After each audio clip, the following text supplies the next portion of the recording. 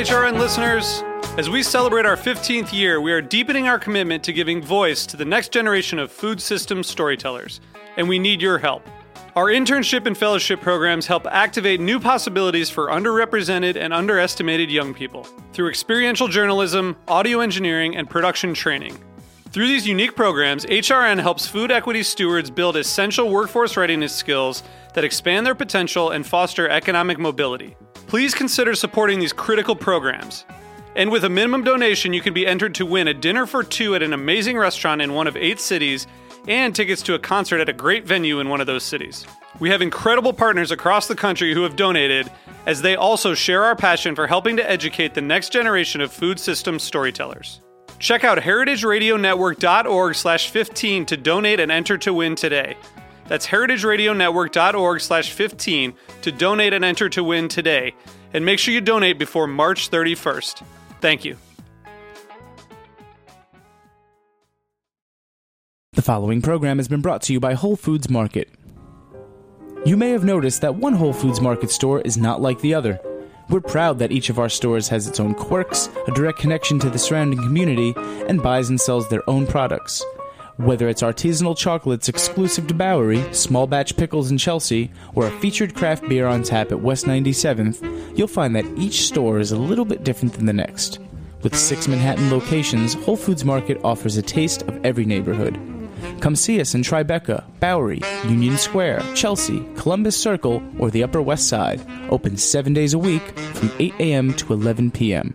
For more information, visit www.wholefoodsmarket.com.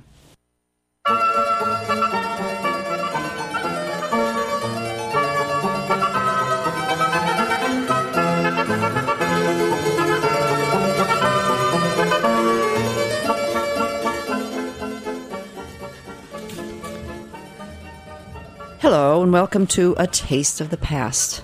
I'm your host, Linda Palacio, here on our half-hour journey through culinary history.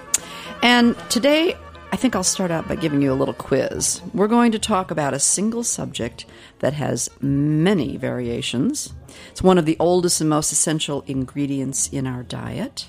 It comes from both the land and the sea, and yet it's so desired and rare and necessary that it quickly became a commodity in early history, traded as currency, and actually became the product of the earliest tax.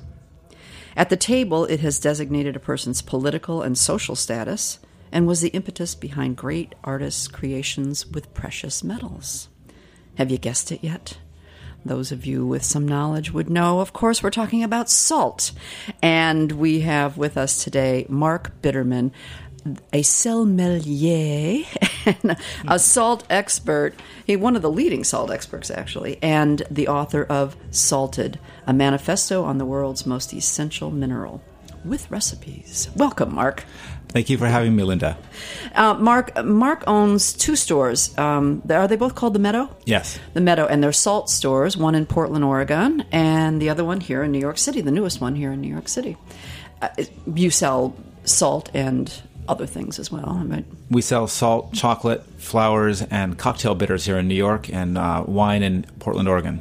But your main focus is salt. That's been the passion of your life. But writing an entire manifesto. It's actually a lovely book, I must say, and up for a James Beard Award, which is being honored this weekend. So congratulations. I'm trying not to hold my breath, but tell me what spawned your interest in salt, and how did this come about? To devote not only a book but your career. Yeah, salt was something that I just noticed early on in my traveling and eating as sort of a uniquely local and prized ingredient. So I would be traveling through Europe, for example, and eating something and seeing salt play this amazing role or being treated with an immense amount of respect. And I saw that kind of wherever I went. And over time, I started to realize, well, I see that in certain places. Other places, it becomes this kind of homogeneous chemical. What gives these two? And so I started to collect these regional distinctive salts and pay attention to how they're being used in different cuisines. And I guess it's kind of evolved for me into the crystal, if you will, through which I look at food and culture. Yeah. Well, it's interesting because you did write about a very colorful story of eating a steak somewhere in France, and then you were suddenly turned on to this wonderful taste. I still remember that steak. And one of the things that I didn't mention in the book, but kind of parallel to that, I lived for about 3 years in a chateau in the south of France, and we raised... tough life. It was miserable. Just restoring the exterior of the building and doing the inside, and I became kind of part of the family and the people that live there. We grew most of our own food, raised lamb, hunted wild boar and mushrooms and all that stuff. And we would be visited by these literally Michelin star chefs from Paris and the Loire Valley, and they would come and little hampers of champagne and favorite goodies. And I was remarking this, I noticed it at one point, that they would come and they would put on the table a little cellar of salt that they had brought with them. Their own salt. Yeah. These are people with unlimited resources, unlimited technical skill, unlimited acumen about food in general, and the very, very select things that they would take with them would include salt. I think almost without exception. And I thought that was really noteworthy. Yeah, you can really tell a salt and food connoisseur when they bring out their own salt cellar, for sure. Well, you do challenge people in your book to try, to be more creative in their salting, and you said that they're to explore the dazzling world of salt beyond the iodized curtain. I love that that you use that all, because what did we know back in the 50s other than Morton's iodized salt, or maybe a couple others, but that was about it. So what I would like to do is before we get on to all these wonderful new salts. Not new, old, but have reemerged, is talk a little bit about the history of salt. And you do give some background of salt. I mean, as I mentioned at the top of the show, it's one of the oldest produced elements and flavorings that we have. What do we know about the early production? Yeah, I mean, it's my book does have a chapter on the history of salt, but it's because I'm not a food historian, I took it more from the perspective of the salt. Mm-hmm. What role did salt find itself playing throughout history? And really, if you think about one of the things that's odd about salt is that it's historically been made most in the areas of the world where there is the least surviving evidence of anything, meaning coastal waters, marshes. These are areas that silt over and change completely in the course of decades or hundreds of years, let alone thousands of years. Mm-hmm. So we know nothing about early salt production almost anywhere in the world. But we know anecdotally that different civilizations needed it, and we find it in certain places inland where we find evidence of salt production. What I kind of like to suggest to people is that round about 10,000, 11,000 years ago, at the end of the last ice age, we emerged from the caves and the savannas and started to grow our own food and raise our own animals. Right. The day we did that, we needed to start producing salt as a dietary requirement for ourselves and for our livestock. Mm-hmm. So from that day forward, which means, give or take, there was an economic necessity and nutritional necessity for salt sometime around 10,000 years ago. Archaeological evidence for salt doesn't go back that far, but we do have sites from about 6,000 years ago or so, especially in northern Europe.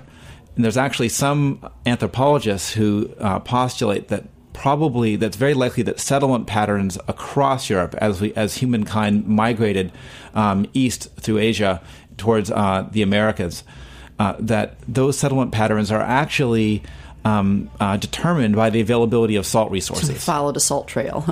Some people followed the spice trail, others followed the salt trail. Right?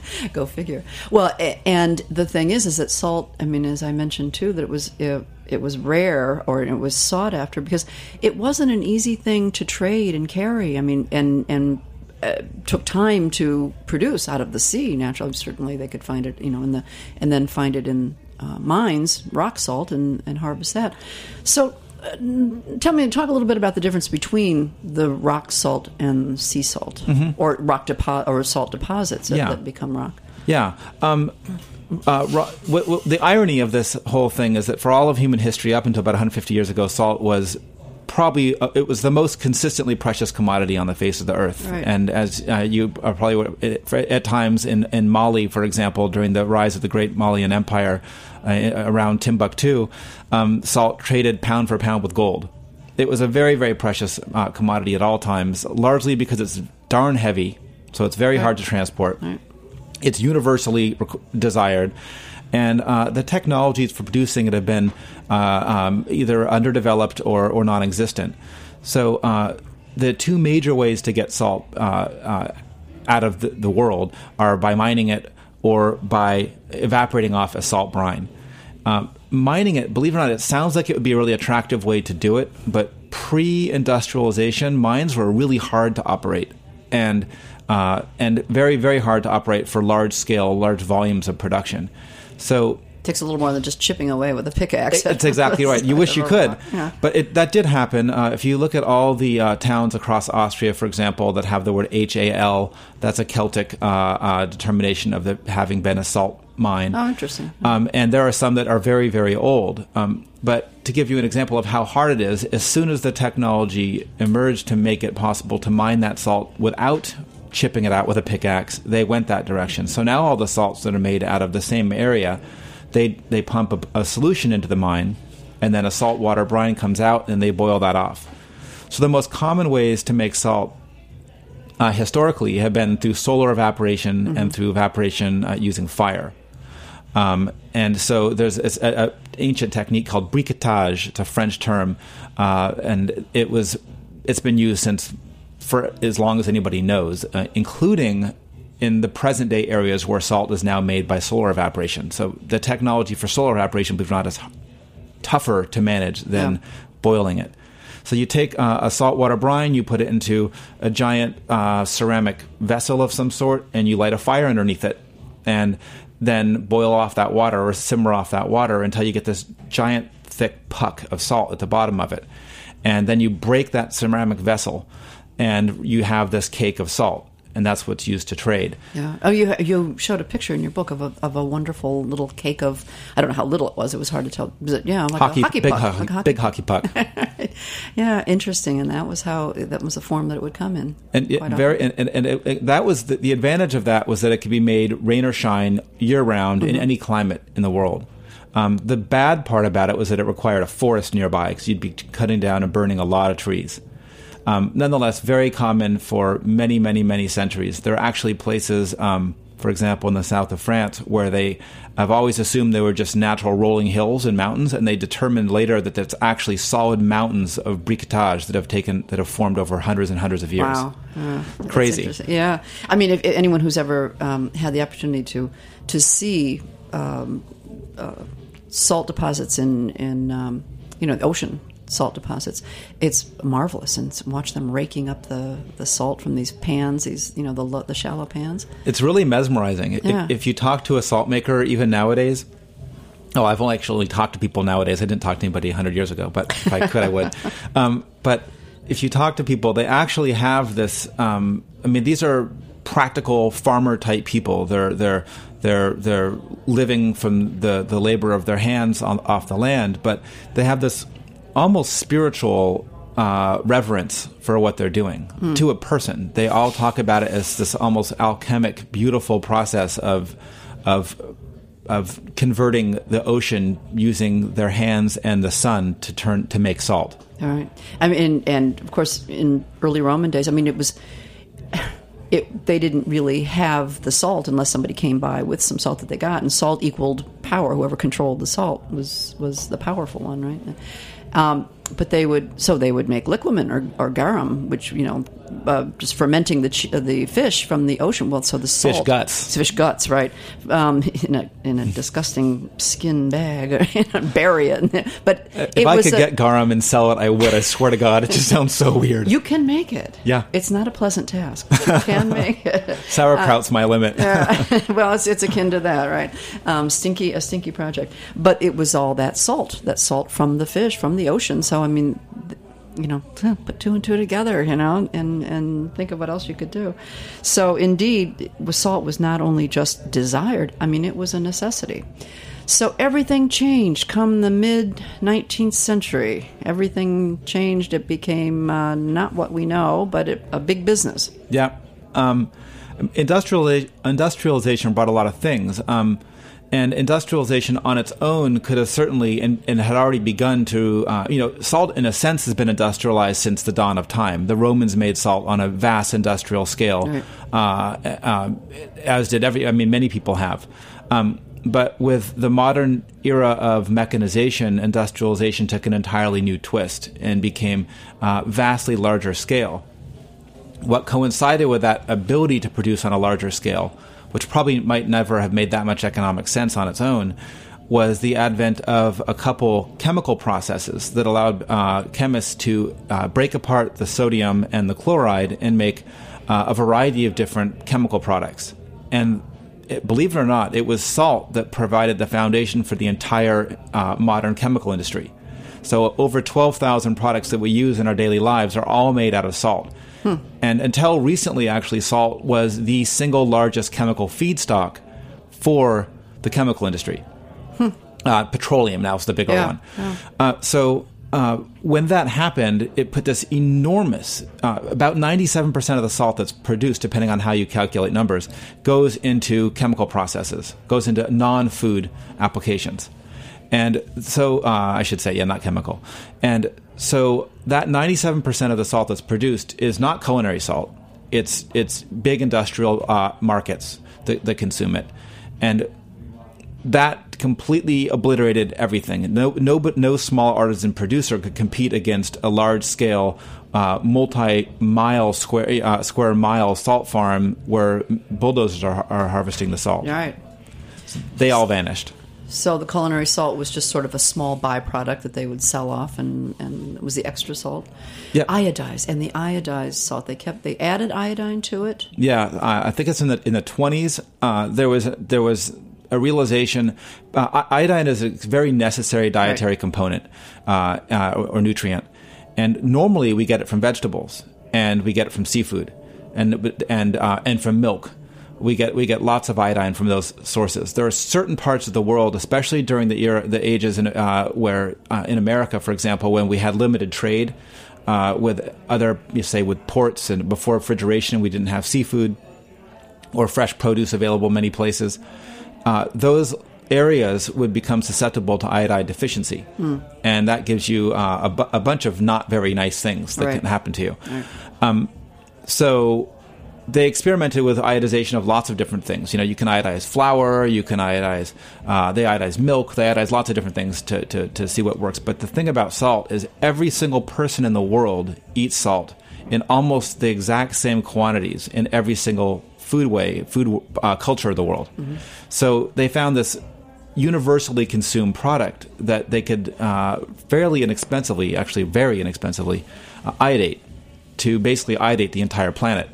And it's done an amazing benefit to as a sort of public health strategy for these areas that are suffering from iodine deficiency. So not a bad thing when we talk about additives to foods. That was a healthy thing. That was a good health benefit. It was a wonderful thing to do to benefit this to give public health officials a strategy for iodinating a population. But that said, I would venture to say that very few of us today need iodization from our salt for a whole variety of reasons. For one, you get a tremendous benefit from just eating a little bit of fresh vegetables from most places where it's grown. Likewise with milk, 2 portions of seafood a week give you all the iodine you need. And most multivitamins carry a daily supply of iodine. So you're getting it, plus you're getting it in an ambient way from all the other processed foods where they use iodized salt. Right. So to me, it's like, don't go to iodized salt as your source for iodine. Right, and yet it was what we knew during that time. Before and we're going to talk more about the artisanal salts, but so the majority of the salt that was sold, let's say in the U.S., was all rock salt, mined salt. First off, in terms of the salt that's used, the biggest market in the U.S. There are 2 major markets that are not culinary. One is road salt, And there are big mines up in Canada that are pushing 11 million tons of salt a year. Wow. From a single mine. It's completely staggering. But that's almost exclusively rock salt for roads and things like that. But the culinary salt that we shake on our foods before we get to the artisanal ones, most of the salt that we get for food is made by a process called vacuum evaporation. They take basically set up a factory on top of a salt deposit, pump water into the deposit, pump that salty brine out of it, and then put it into a series of boilers that boil it off to concentrate the brine down and crystallize salt. Well, we're going to take a short break, and when we get back, we're going to talk about taste, the important part of salt. So stay tuned.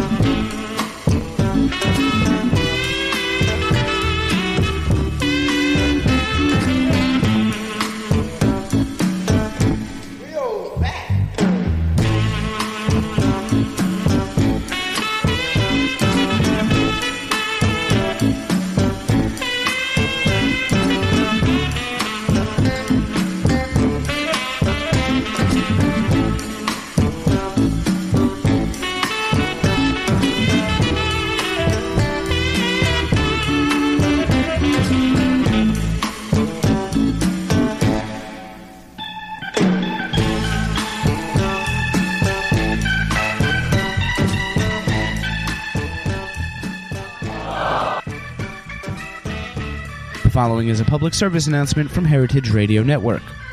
Every Sunday at 4:30 p.m., tune in to Burning Down the House. Architecture is the laser focus of Burning Down the House, a weekly discourse on all things built, destroyed, admired, and despised. Each week, Curtis B. Wayne, your host, invites a posse of authors, critics, builders, designers, and other architecture fiends to reflect on various topics related to perhaps the most functional of all art forms.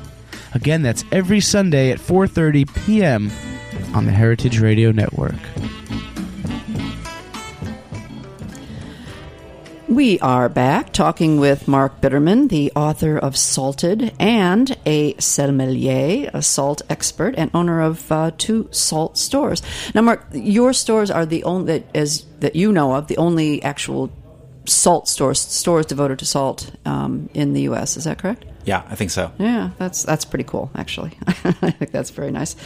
Let's talk about this reemergence of artisanal salts. I mean, I'm sure that anyone who's, if you haven't been living under a rock, and it's definitely not a salt rock, right? You've heard of fleur de sel and varieties of salt, the Malden salts and the flake salts and the crystal salts. And first of all, tell me a little bit about the difference between flaked salts and crystals. Yeah, one of the things that was really exciting to do in the book that was sort of a response to a sense of frustration that we just kind of felt was out there in the world is sort of creating a taxonomy, if you will, of salt, breaking down the basic types of salt from a culinary perspective so that you can understand what to expect from a salt and then how to use it. So we came up with, or I would say we formalized a basic architecture for it. And what you have are the most popular types, like you mentioned, is fleur de sel, which is a very granular salt with very delicate crystals and a lot of moisture and minerals. And then a flaky salt, for example, like Malden that you mentioned, which are parchment fine crystals with a very kind of more pungent flavor. And then coarser salts that maybe are chunky and awkward, and then, of course, rock salts, like we talked about, that are just a solid crystal lattice where you have to bite through it just like a rock. Wow. Not as ideal, or grind it up really, really fine. And so we came up with about 7 different categories of salt, about 4 of which are very common and very popular. So the fleur de sel that we talked about, sel gris, which many people also know is a coarser, silvery gray salt oftentimes, great for your hearty foods, and then a flaky salt, and then, of course, traditional salt, which is what most natural sea salts are. That's where if you ever see like a red Hawaiian salt or a black lava salt or all these esoteric funky I was going to talk salts. about colors too. Yeah, great colors in salts, right? And these are basically from some of the minerals that are the trace minerals that are still there in the salt before they're cleaned out. Or? The colors in most salts, salt naturally will range from brilliant white to silver gray to pinkish. And those are kind of the ranges that you'll find it in most often, excepting rock salts. Rock salts can have a ton of mineral inclusions that make them rather wild colors. Himalayan pink salt can be quite like meat red, or very pale pink, or even yellow. We have some beautiful new yellow salts from Pakistan that are look like saffron. Or even strangest of all would be, say, a blue salt. That we have from Germany, which is this. It literally looks like little bits of broken up sapphire inside the salt crystal. So crazy colors that way. Most salts that we see in it, sort of like a gourmet salt you might see at a store, those brighter colors like the red, or bolder colors like the red or black, those come from additions after they're produced.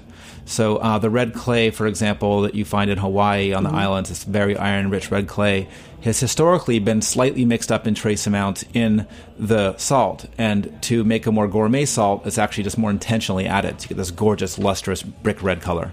Well, Harold McGee just wrote an article last week in the New York Times on salt and did mention you and credited you in your book. And suggests that these trace minerals can either suppress or accentuate the saltiness of salt, which, so it's one way or the other. And saltiness. One would think that salt is salty, right? But it's not true. It's all a matter of degree in tasting it. You give a very, and I want you to talk to that after I describe it. You said tasting salt, that you gave almost like how to taste salt, just like one would say how to taste wine or chocolate. And like diamonds, it's all about the crystal or the color and the body and the taste. Now, you talk a lot about something, but you didn't mention this as a criteria for tasting, and to me it's essential, and that is the crunch. Oh, yeah. The crunch of salt. To me, and this is an interesting point that, for example, the article in the New York Times didn't touch on, is that to me salt is it's a whole thing. It's not sodium chloride. If you look at the 100 and so plus salts we have in the store, each one looks completely different than the next. They all have different colors, different sizes, different shapes. And how many salts do you have in your store? About 120. Wow. And so to me, it's indispensable that you think about the salt as an actual object, as an actual thing that has a shape and size and character to it. And to try to divorce the salt from that and dissolve it into solution to talk about its chemical components, to me doesn't make any sense at all, because that's not how we eat salt. Right. We eat salt as a thing. So it's sort of like if you're going to talk about, say, I don't know, really good pizza, and then to taste it, you put it in a blender and add it into a bunch of water and then tasted it, and you compare people's pizzas. To me, that makes no sense at all.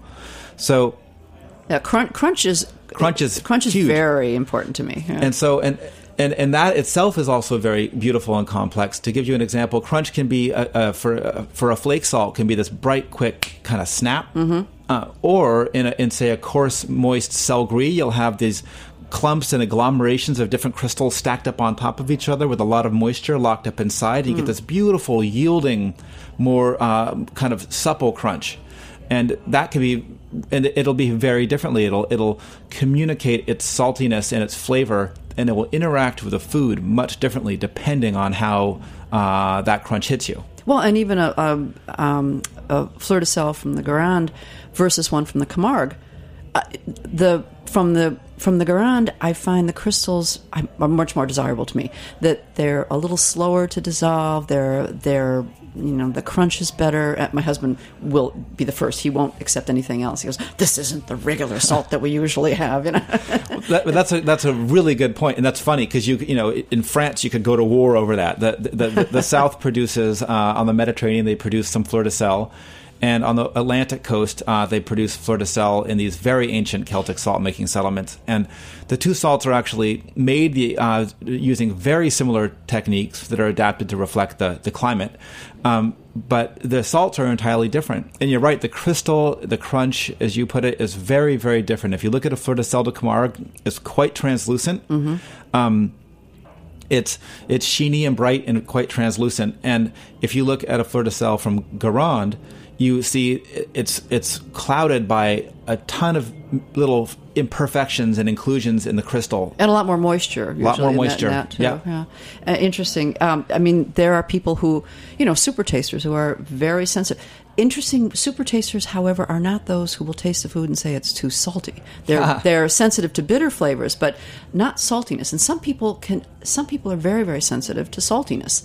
And for others, there's never enough. Yeah, I'm actually more the former. People think I'm just trying to be cute, but I don't actually like salty food. I love salt, but I love salt to do its job, which is to bring flavor Enhance the flavor of the other foods. It's there to celebrate and make everything shine. Yeah. Well, and today, look at today. We have the salted caramels, the salted chocolates. You talk a lot about that in your book too. And that salt does have a job to transport those flavors and really enhance them.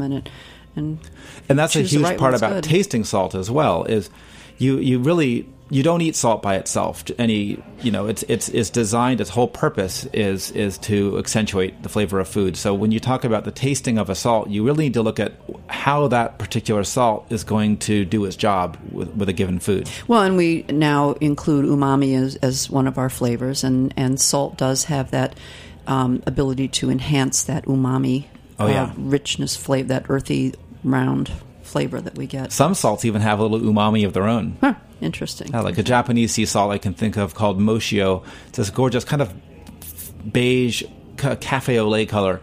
And it has this beautiful umami flavor. You put that on something like on rice or on a lighter color of fish, and you get this, or a cucumber sandwich, and you get this amazing rich umami quality to your food. Oh, in tasting salts, I liked how you said cucumber was the perfect vehicle for tasting salts. And not everybody's most exciting food, but well, and it shouldn't be. Right. I mean, we're tasting salt after all, So when we do a class on salt, which we do about every month, both in Portland and in New York, as well as elsewhere, like cooking schools, what we usually present is a slice of cucumber, or say 6 slices of cucumber and 6 pieces of bread and butter.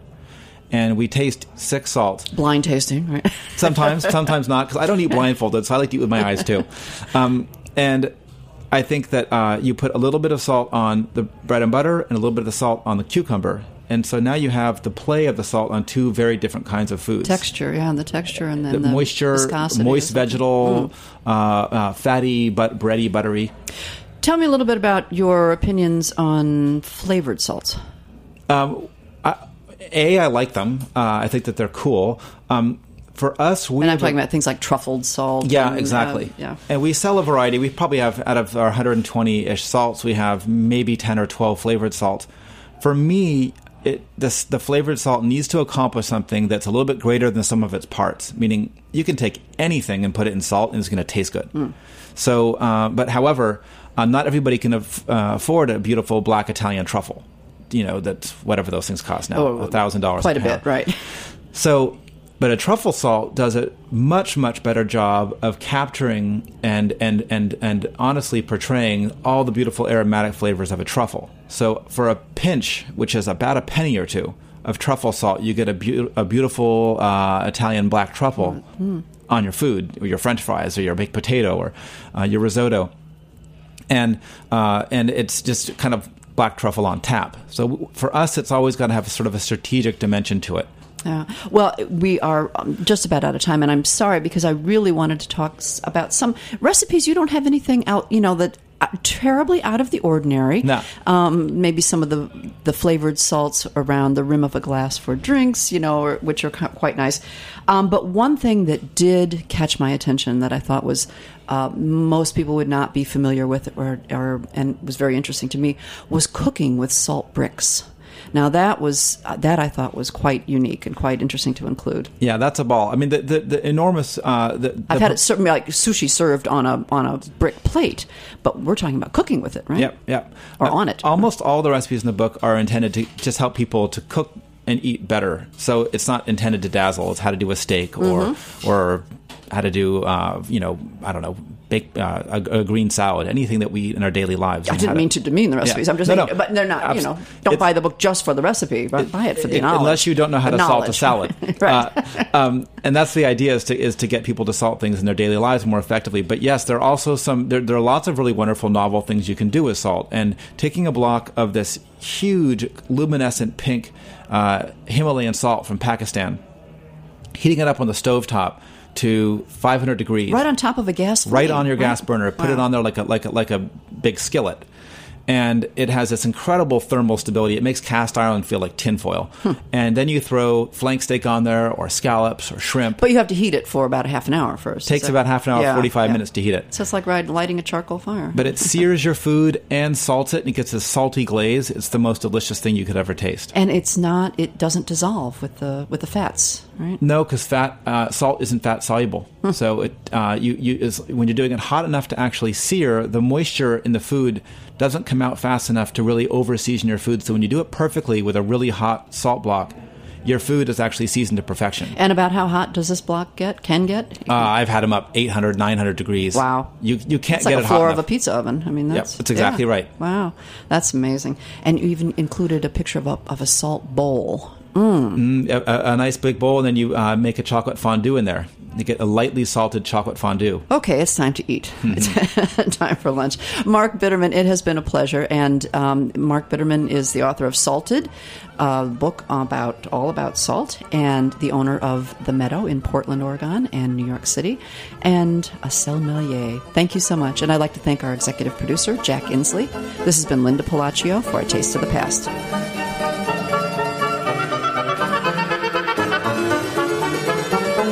Thanks for listening to this program on the Heritage Radio Network.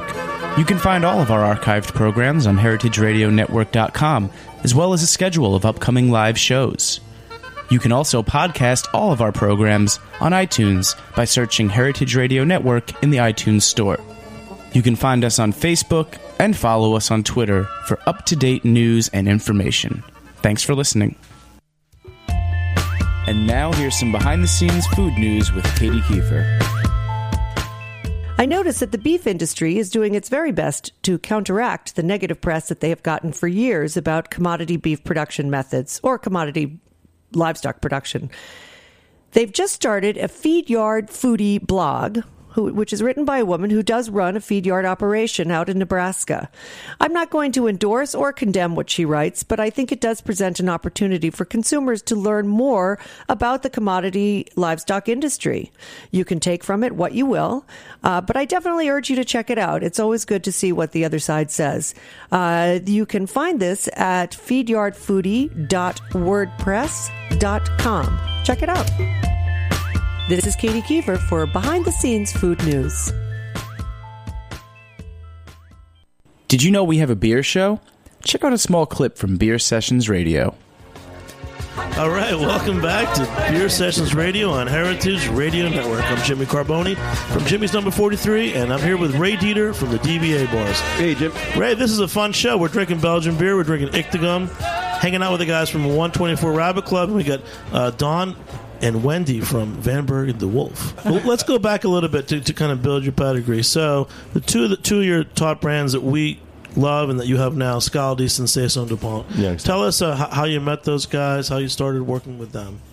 Well, Saison DuPont was really... If you want to hear more, head over to heritageradionetwork.com, where new episodes of Beer Sessions are posted every week in our archive. And don't forget to subscribe to the podcast in iTunes. The following is a message from Heritage Foods USA.